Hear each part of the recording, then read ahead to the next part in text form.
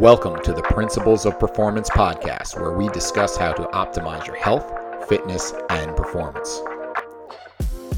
Drawing on decades of experience of working as coaches, consultants, and trainers to top performers, athletes, and teams from professional sports to top universities to the U.S. military, Eric DeGatti and Mike Perry discuss topics and strategies of how to perform at your highest level and be your very best. Join us and our friends and colleagues who are leaders in the fitness and performance industry as we investigate and challenge the most popular training, nutrition, lifestyle, and recovery protocols.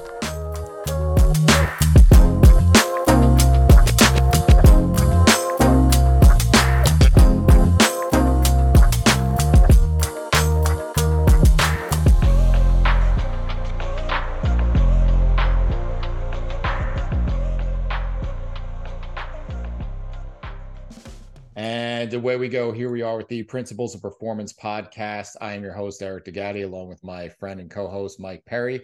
And we got a topic today that I'm pretty passionate about, Mike. Yeah, no, you are. I feel like you're going to be just scribbling notes the entire time, and I might have to take over.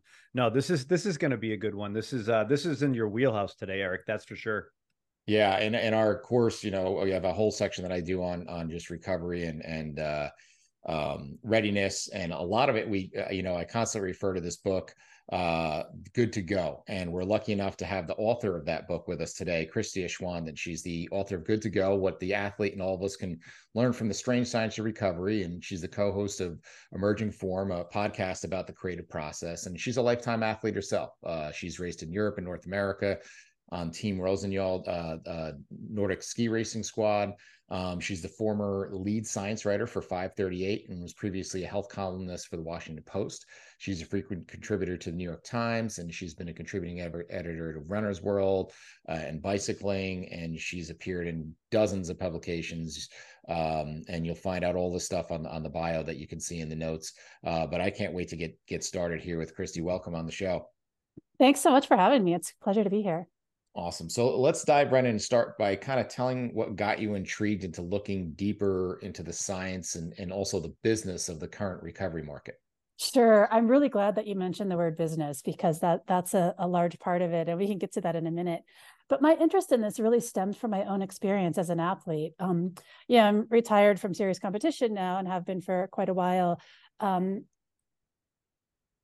I look back on my career as an elite athlete, and I realized that the thing that sort of held me back the most was recovery. It was something that I sort of understood too late in the game, the importance of it, and really, I'm happy with my athletic career and all that, but when I look back and think, what could I have done better? It's recovery.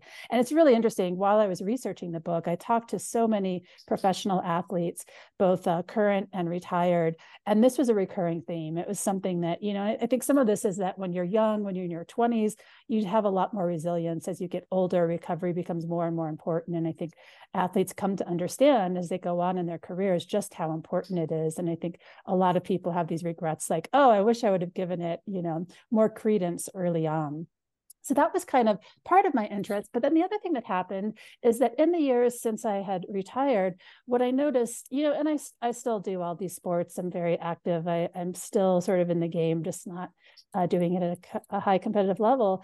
And what I've seen is that there's just been this influx of businesses and marketing around recovery. And so recovery has really become a product. It's something that is being sold to people as, something that they can purchase or that they can, have services for and all of that. And so I really wanted to dive in, as a profession. I'm a science writer, and I really wanted to dig into the science and say, does any of this stuff really pan out? How strong is the science for this stuff? Is this something that we all need? And, what works and what doesn't? Cool. And I know Mike's got a follow-up to talk about kind of the industry and the business of all this thing, but and I'm obviously familiar with your work, but to endear you to Mike, I know there's a story that this all kind of started with studying beer, which hopefully we can get back to, which will certainly warm Mike's heart. Sure. Yeah, absolutely. I'm a beer lover. A lot of my runner friends are as well. And I actually designed and carried out a study to look at the effect of beer, post-exercise, post-running beer on recovery. And it was really interesting. And I think, this is actually the first chapter of my book. that describes this study that we did. And, I was involved in putting it together. So we really did our best to try and design a good study. But at the end of it, I realized that I didn't really trust the result. And I think it was really a good exercise in understanding how fraught it can be, interpreting some of these research studies on athletic performance, because it's so complex and performance is so complex, and it's very easy to get a misleading result that then you can go run with and really market. And so the takeaway from our study was that beer was great for recovery in women and it was terrible for men. And if you're like me and you are a woman married to a man, this is great news, because you can say, okay, honey, no beer for you, you're a designated driver, this is me it's recovering. Science. Yeah. But of course it really, I understood very easily that this was not a result that we could put much credence in. And in the book, I really go through, some of the reasons for that and the lessons that I think that offers for how we should interpret scientific results. So don't give up, Very Mike. cool. You're N of one. I would keep going. Right. And there's I think, hope. There's that's, hope. Yeah, that's one of the big lessons. And I think as I was researching this book, I became very disillusioned kind of with some of the science in the performance space. And this is not a diss on the researchers who are doing this. These are very hard problems that they're studying. There's a lot of variability, natural variability in our physiology. And so it's very hard to sort of pin down some of this stuff. But one of the fundamental problems that we have with a lot of these studies is that they tend to be very small. And I mean, so small, a typical study might have 12 people, and that's just too few people to really be able to draw any kind of definitive conclusions. And, when I take these studies to people in other fields, researchers in other fields, they just kind of laugh, like, how is this acceptable? And there are reasons for it. It's very difficult to put on some of these studies. You have to bring people into the lab and they undergo a lot of testing and whatnot. So it's not that the researchers are trying to do bad research. It's just that sort of the way the standards of the field have been for a long time have not been rigorous enough to get good answers. But this is something that's happily changing. There's now a movement within the field to sort of do more rigorous research and to overcome some of these problems. But it's challenging, and it's not something that's going to be solved overnight. But I would just counsel people, if you're looking at a study about performance or exercise, and there is 20 people or 12 people, I think you have to be really careful about really interpreting much from that. It may or may not have any relevance. But then how are we supposed to cherry pick all the data and, make Right. it sound like we know everything? I know. Yeah. All right. So when we're talking about recovery, how big of an industry has recovery become, and why do you think that's the case? Oh, I think it's the case because everyone's looking for an edge. And again, like I was saying earlier, as you get older, this becomes more important. So it's sort of a growing industry. Every athlete is getting older every year. And so they're realizing, oh, I need to get better recovery, and what can I do? And so I think it's also an obvious thing. Training is stuff that athletes have to do. It's harder to sell products on that, although of course there's plenty of products around training. But I think it's just sort of open for that because there are these things, and the promise of it is so alluring because it's something especially you can do to give yourself an edge. And yeah, this is a multi-million-dollar business easily.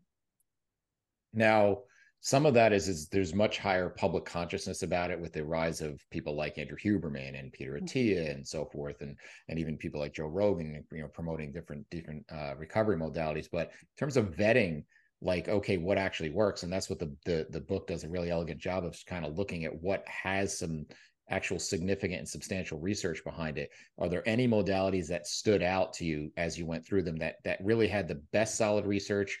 And on the flip side, is there any that it doesn't match their popularity and the research behind it in terms of having that big gap? Yeah, well, that's easy. And I guess I just want to start by saying there are a lot of people that have podcasts out there on performance. And I would just say anyone who is also selling you a product. So if they're telling you how great supplements are, and by the way, you can buy them for, such and such, or they're running those ads, that really, that is a huge red flag. I just think you can dismiss that kind of nonsense. And I have a whole, when you ask what's something that doesn't work, very easily, the really easy answer there is supplements. I have an entire chapter in the book sort of outlining why supplements are so problematic. One of them is just that they don't work. There's very little evidence for any of this stuff. And even the things, that people say, really work, the evidence is very, very flimsy. So for instance, something like creatine, which is not used so much for recovery, but for performance. There've been a lot of studies done on that. These small little studies, it's very easy to design a study that will look positive when you use these sort of bad study designs.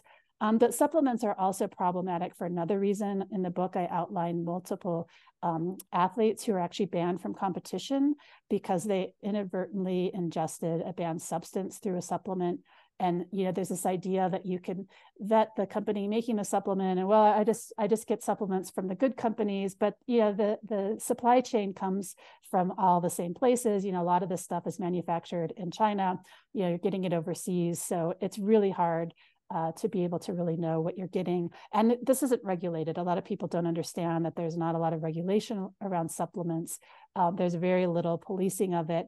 Every day almost, I will get notices from the FDA of where they found supplements that have, for instance, one common thing will be performance supplements that will have some sort of banned drug in them. So basically it's like probably someone's trying to offload this drug they can't sell anymore, so they put them in supplements. And so the stuff may seem to work because it has a dangerous substance in it, but they really can be bad for your health. I have an example in the book of a swimmer who actually missed the Olympics because she tested positive for a substance that she ingested from a supplement she got from her sponsor. So that's another thing that I'll say about supplements is that almost every athlete these days is sponsored by some kind of supplement company. And so you can say, well, you have to take supplements to be an athlete, or you can say, well, this is how athletes are funding.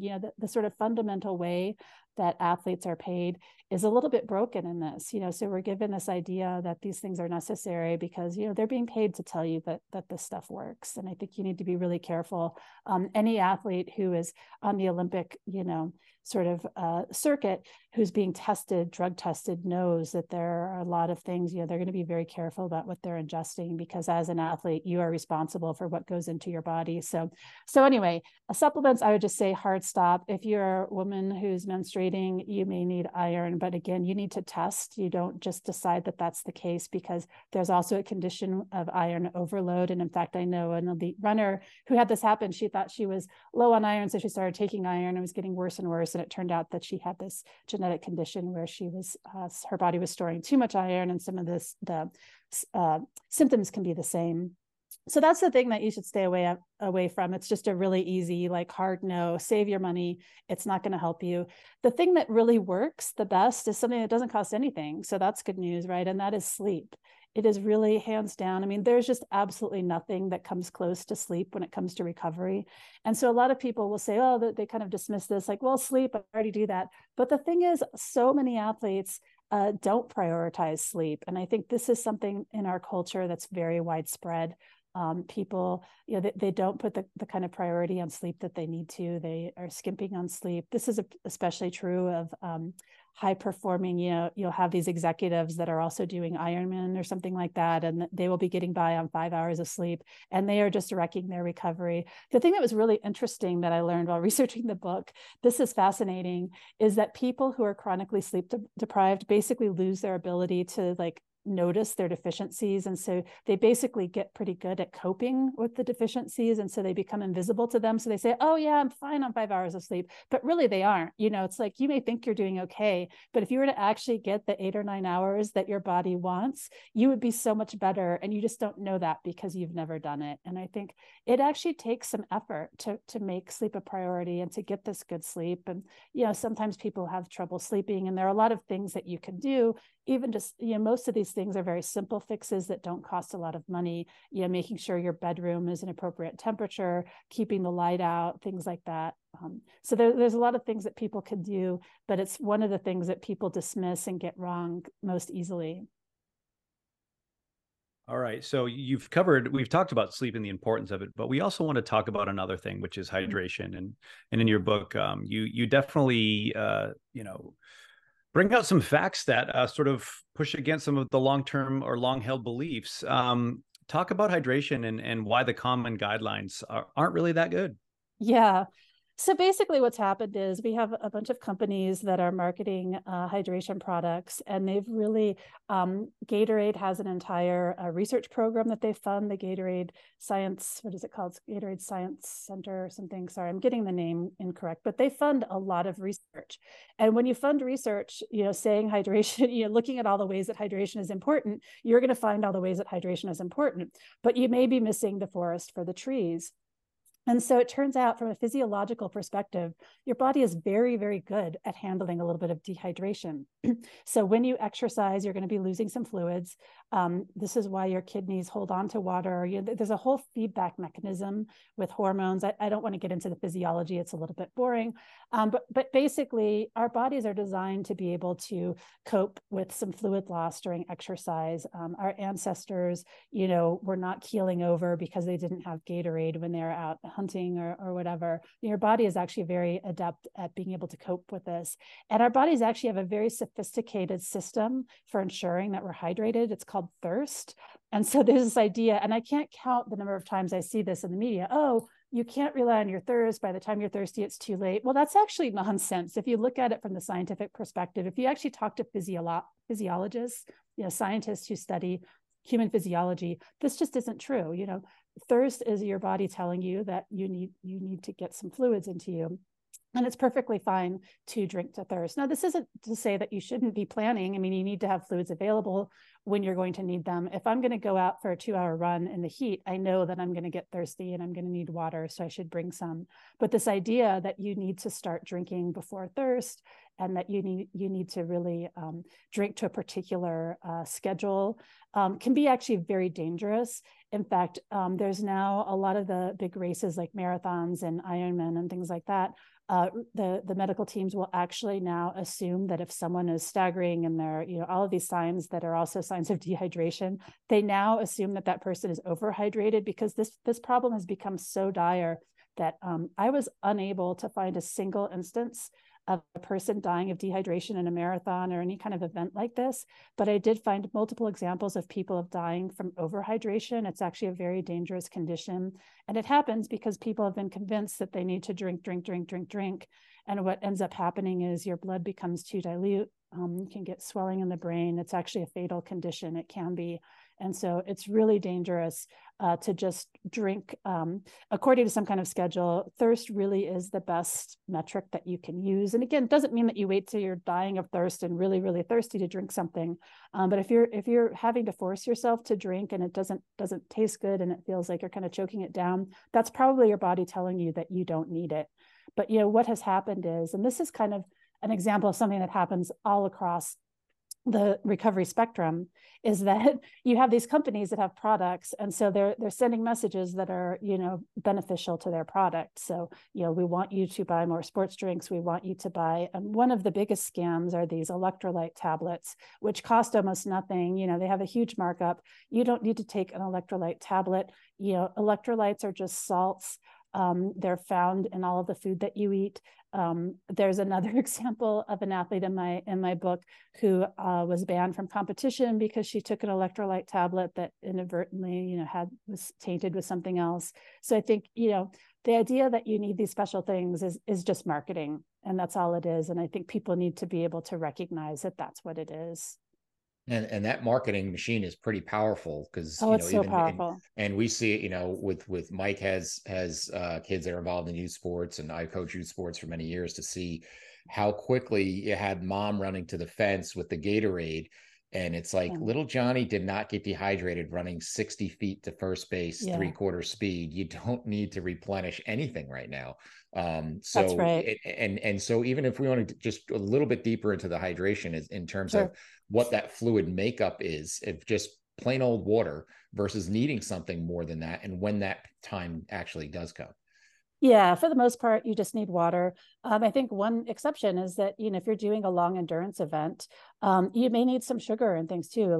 There's kind of, I think one thing that has been conflated a little bit is that, when you're doing exercise for more than 90 minutes, let's say that's kind of a good rule of thumb for threshold, over 90 minutes, you may start, digging into your glycogen stores. This is the sugar that your muscles use to power themselves. And so it can be very beneficial and performance enhancing to take, sports drink has, in addition to the salts and water, it also has sugar, and that's helpful when you're doing that. And so it doesn't have to come in a liquid, although I think, if I'm doing a marathon, it's easier to drink some calories than to try and eat them sometimes. Gels are maybe kind of an in-between thing. So that's an example of where you need something. Again, if you're exercising for long periods of time, you're going to need some water, and you may start to, crave a salty snack or something like that. I like to say, when you finish your exercise bout, you don't necessarily need to take electrolytes. You can eat a salty pretzel or something like that. And again, your body has ways of telling you it needs this. This is why you have that hankering for, potato chips or something salty. It's because your body wants that. And there are different electrolytes, potassium and whatnot, but we do get these in our foods. And you don't have such a great need that you need this. I mean, this idea that you have to have a perfectly, scientifically validated mixture of something to drink. This is marketing from the sports drink companies and the purveyors of these products. It's fine to just eat regular food and drink water. You don't need all this other stuff. Hey, everybody, a quick break in the action here. Hope you're enjoying the show, and we appreciate you listening. We're working hard to bring you the highest quality content and best guests every single week. So if you could do us a big favor and go and like and subscribe to the show on whatever platform you get your podcasts on, it would be greatly appreciated. Be sure to listen at the end of the show also to find out more information about our courses, as well as a special discount code for all our listeners. Thanks again, and let's get back to the show. All right, so here we are. Let's talk about probably the trendiest recovery tool that's out there, and it's ironic that it's trendy. Is the ice baths, because if you read ancient Stoics talked about doctors prescribing ice baths, but and then a not too distant second to that is using sauna and heat. So talk about what you found in regards to utilizing extreme temperature exposure. Yeah. So it's interesting. I think ice baths are one of the most popular recovery methods that you see. And you'll particularly see this when a big team like football team is doing training camp and they're all getting into the trash cans full of ice afterwards. And I also have in the book, I have a whole chapter about placebos. And it turns out that placebos that are unpleasant are much more effective than ones that are inert or are pleasant. And so I think ice baths, there's definitely a placebo effect going on here. But it's really interesting. This came as a surprise to me, actually, that it turns out that icing, and cold can in some cases be harmful for recovery. And the effect here is small. I don't want to say like, oh, you're completely screwed for the rest of the season if you take an ice bath, but it seems to actually slightly delay recovery. And if you think about it, we can just do sort of a thought experiment. What is icing actually doing? It's cooling your extremities, right? And so your body shunts all the blood to your core. So you're basically reducing blood flow to those areas, to your muscles that you're worried that you're going to be sore and that you want to recover. Well, that's actually the opposite of what you want, right? Because your blood flow, that blood flow is what's going to help remove waste products, flush things out, all of that. And so icing is really just sort of slowing things down. Now, it also will reduce swelling. And so that's something that can reduce pain in some cases. And so there may be instances where that sort of pain reducing aspect may be helpful. So for instance, if you are in a competition where you're having multiple bouts, like multiple heats or something like that, it might be a little bit helpful. And I'll get to another aspect about this again in a second. But really, it is just slowing down recovery. And in fact, the swelling thing is another thing. Swelling is actually your body's healing process. And so by slowing that down or reducing it, you're actually reducing recovery again. So icing is actually something that's not helpful. But I do think that there's something else going on here. And that is, I kind of alluded to the placebo effect. But while researching this book, I went in and tried cryotherapy. Are you familiar with that? You basically get into this tank and they put some very cold gas in there. Basically feels like you're standing naked in a snowstorm, and it gives you an enormous rush. And I think that there's this other aspect of it. The same thing happens when you jump into an ice bath. You sort of get this and the adrenaline. And so I think that there is a mental and a psychological aspect that athletes might find useful. The cryotherapy place that I went too, I guess, was really popular. This guy works with the Denver Broncos, and a lot of those players like to go in and do some cryotherapy before the game. And I can understand that physically it's not really helping them, but psychologically it may give them, sort of feeling of power. And so, I think we need to be careful about dismissing things. There may be multiple things going on that can be helpful. So even if from a physiological perspective, it may not be helpful, but psychologically making someone feel ready, that's worth a lot. And I think we need to be sure to keep in mind the psychological aspects of performance and recovery, because they're very important.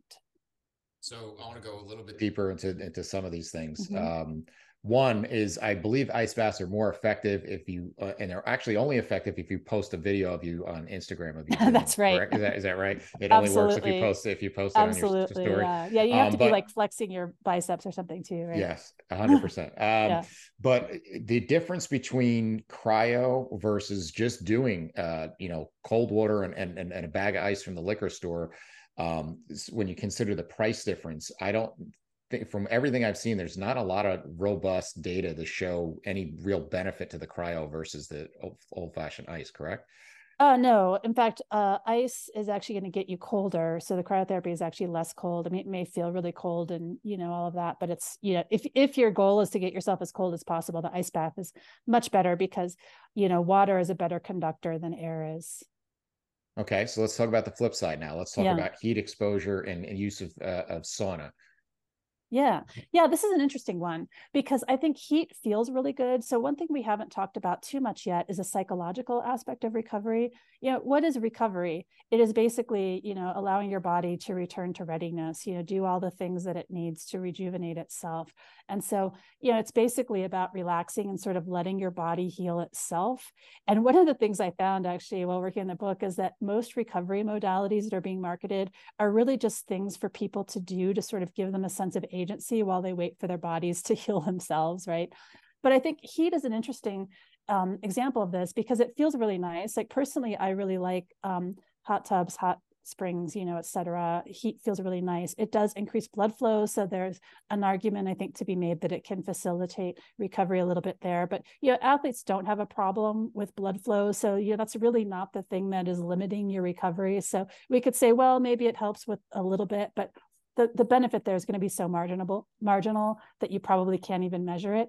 I think where it can be helpful, though, is it makes you feel good. It's an opportunity, if sitting in the sauna and relaxing for 30 minutes makes you feel good and gives you a time to let go of all the stresses of the day and all of that, then I think it can be extremely effective. Now, there are a lot of different kinds of saunas, and now infrared saunas are really hot. And there's this idea, there's all this sort of pseudoscience-y language that's used around infrared saunas. And infrared is kind of a buzzword that is found in a lot of these recovery products.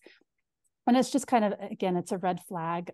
I think infrared saunas are fine. They're basically saunas that are a little less hot than regular saunas. The heat is coming in a little bit different ways. So if you want a sauna that's not quite as hot, it's fine. If you like the way it feels, it's good. But there's nothing magical or special about the infrared. I mean, infrared is just heat. It's a kind of heat. If you remember from physics class, it's part of the heat spectrum. So there's nothing magical about that. But again, I think, one of the takeaways for me after writing this book is that there are a lot of things that athletes can do that make them feel good and help them recover that may not have a really strong physiological basis, but there's a psychological basis. And I think the psychological aspect of recovery is really important. To really recover, back when I was an athlete, we would recover by putting our feet up and, watching TV or reading a book or something like that. Once recovery becomes an activity that you have to do in another part of your training, it really becomes a new stressor. And so I think any kind of recovery ritual that you're doing that helps you sort of kick back and relax can be really beneficial. It may not be doing something special in your blood or with your physiology, but there's a psychological aspect to recovery that's really important. And I think one aspect of recovery that athletes tend to really neglect is the psychological stress. If you're taking a rest day and you're running around all stressed out, trying to get everything else done that you didn't do the rest of the week because you've been busy training, you're not actually resting, you're not recovering, because psychological stress is physiological stress to your body. And I think a lot of people don't recognize how important this is. And so another one of the most effective ways that you can enhance your recovery is by managing stress. And I don't say reduce stress, right? Because we all have, modern life is stressful, but figuring out, effective ways of managing stress and dealing with it so that it's not taxing your physiology and it's not making you tired. If your heart rate is raised because you're stressed out or you're having a conflict with someone or something like that, you're not resting. And so anything you can do to really manage that stress will be helpful. And I think, sauna can be part of that. There's a thing called I call them the squeezy pants, but the massage, different products, those massage pants, there's massage tools and things like that. From a physiological perspective, these aren't doing anything very special. Again, the thing limiting an athlete's recovery is probably not blood flow. And that's really the one thing that these things do is facilitate blood flow. But if that's not the thing that's reducing your recovery, then increasing it's not going to really make a difference. But I think where it does make a difference is if it's something that makes you feel good and helps you relax, that is absolutely beneficial. And it doesn't matter, what it's doing from a physiological perspective. Well, it makes me think of a conversation, Mike, we were having a couple of weeks back when we were going through the great debate in our industry about foam rolling. And we get a lot of the people will talk about there's not really a lot of hard sciences to say how beneficial it is. But when you look at the low barrier for entry, the low, for a $10 roller, and I say, here's my science, I felt like shit. And now I don't feel like shit anymore after doing it for 10 minutes. Like, so what's the harm in it? Yeah, I think that's right. And I think, I'm yeah, there's a lot of stuff that I debunk in the book, but I think there's a lot of stuff where, there's not good science on this, but if it makes you feel better, foam rolling is a great example of this. There's not great science on it, although I think the science is evolving. We just don't have a lot of good science on it yet. That's hopefully changing. But if it makes you feel better, I have no problem with people doing it. And I'd never say, oh, you're crazy, that doesn't work. We don't know. And I think, I would discourage people from spending a lot of money, paying a lot of money, or wasting a lot of effort and sort of stress on doing methods that don't have good evidence. But if there's something like foam rolling that's cheap, that's easy to do, you can do it at home, there's not like a lot of extra stuff, and it makes you feel better, great. Yeah, I've tried foam rolling. I think it hurts. I don't like it. It doesn't help me. But I know other people who love it. And I'm going to be the last person to tell them to stop because, again, it goes to the psychological aspect of it. And so much of it is feeling like, if there's something you can do that makes you feel better and feel like you're more ready, I think that's beneficial. And I won't tell people not to do it, even if there isn't good evidence. So let's talk about the art of recovery and really what you're talking about is managing stressors and the role of our autonomic nervous system and all that, and how we kind of can gauge that, whether now you have, speaking of an industry, you have a whole industry of devices that people strap on themselves that try to gauge that. But talk a little bit about how much that comes into play and what can we actually do to gauge where we are in terms of being too, sympathetically overdriven versus being in that right even keel.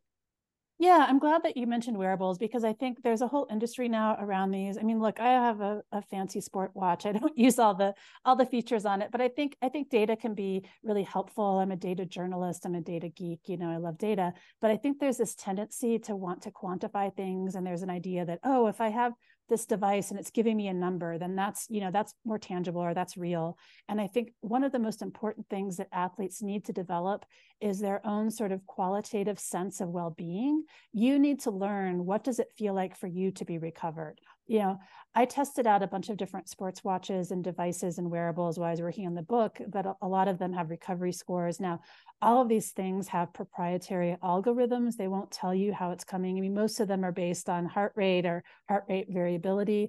Heart rate variability, by the way, is not a great measure. There's a lot of people that think it is, but it really isn't. But these things, what I found is there was a huge amount of variability. I mean, I could be the same person wearing two different watches, and one of them would tell me I was recovered, the other one would tell me that I wasn't. So I think it's really not a great idea to offload this important job to a device. Just because something gives you a number doesn't mean that it's meaningful, and it doesn't mean that it's measuring the right thing. I think that we do have this idea that numbers are better, but your body has a very sophisticated algorithm for figuring out whether you're recovered, and that is, your sense of well-being. And it's interesting, of all of the things, I was really trying to. I was hopeful, actually, when I started working on the book, that I was going to find the magic metric. What is the thing that you can measure that will tell you whether you're recovered or not? And I found out that there is no such thing. Individual athletes may have something that's a very good indicator for them, but there's nothing that's universal. You have to sort of figure it out for yourself. But the one thing that rose to the top and that seems to be the best indicator is actually mood, believe it or not. So, when you're overtrained or under recovered, you tend to be cranky, moody, you might be depressed. There are different flavors of this. I had one coach who said, he would gauge overtraining in his athletes by talking to their roommate or spouse and saying, is he cranky, or, how's the mood? And I think most athletes have experienced this. When you're tired, you get, your mood is not great. And so that's a really powerful way, but that's not something that can be quantified on a watch or a wearable. And I think, it's really important to understand a lot of these wearables, they're just not as accurate as you might think. And so I think they can be really good for helping you as you're sort of figuring this out for yourself. So you're tracking your heart rate or tracking what it tells you about sleep, but you need to have other sort of checks on that and see, particularly something like sleep. Wearables are not very good at measuring it. There's no wearable that can measure things like what kind of sleep you're in. If your wearable is telling you that it can tell you how much REM sleep you have, unless it has, it is measuring your brain waves, which none of these do, it's not accurate. And I think it can really lead you astray. In the book, I have an example of a person who went into the sleep lab because they were really stressed out because their watch or wearable was telling them they weren't sleeping well. It turned out the sleep was fine. It was the watch that was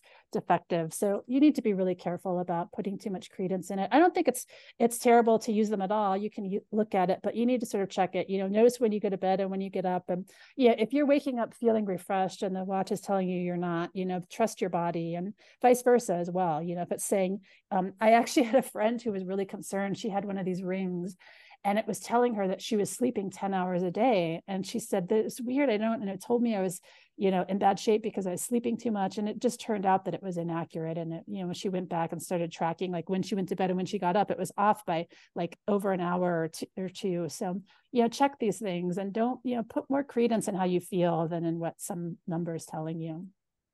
Well, one point to follow up that, one of the things we talk about is I do a quick readiness screen with clients, and I explain to them the difference between signal and noise, to say, okay, well, if your wearable says you have a low HRV, I'm not going to worry about that. But if you have a low HRV and we do a breath hold test, and then we do a grip strength test, and now we start to see it starts coming up low on all these things. Okay, now we may have some actual signal that you're a little bit down. But even if it was all three things and it's just one day, I'm not going to freak out about that. It's just a little bit of noise that we're getting here, and it's something to take note of, but not anything to like, oh, I got to stay in bed today because my strap on my wrist said that I'm at 30%.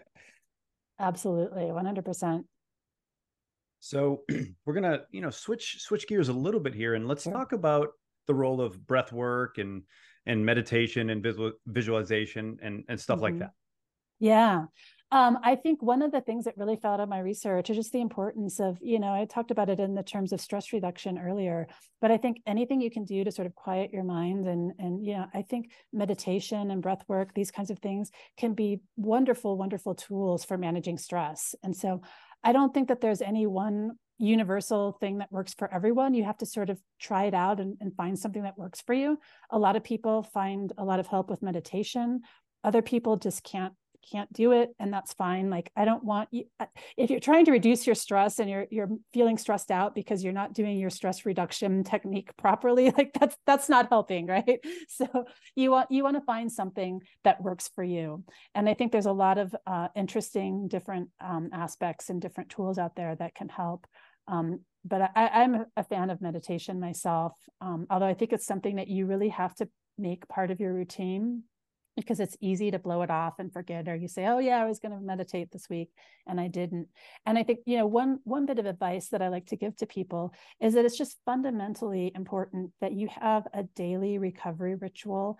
And this isn't just about exercise. It's something, you need a time in your day that is dedicated to just kicking back and relaxing, where there's no expectation of being productive. There's no expectation of anything, where you're just literally relaxing. And this seems so easy. It's kind of sad that we're living at a time where people have to like put this on their calendar or plan for it.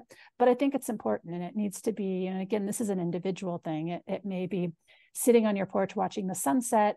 It might be, every night before bed, you spend an hour reading a book before, or you go for a walk with your partner. I mean, there are a lot of different ways this can look, but it's really a time when mentally you are unwinding. You're not like monkey brain, and physically, that you're really having some downtime and not stress on your body.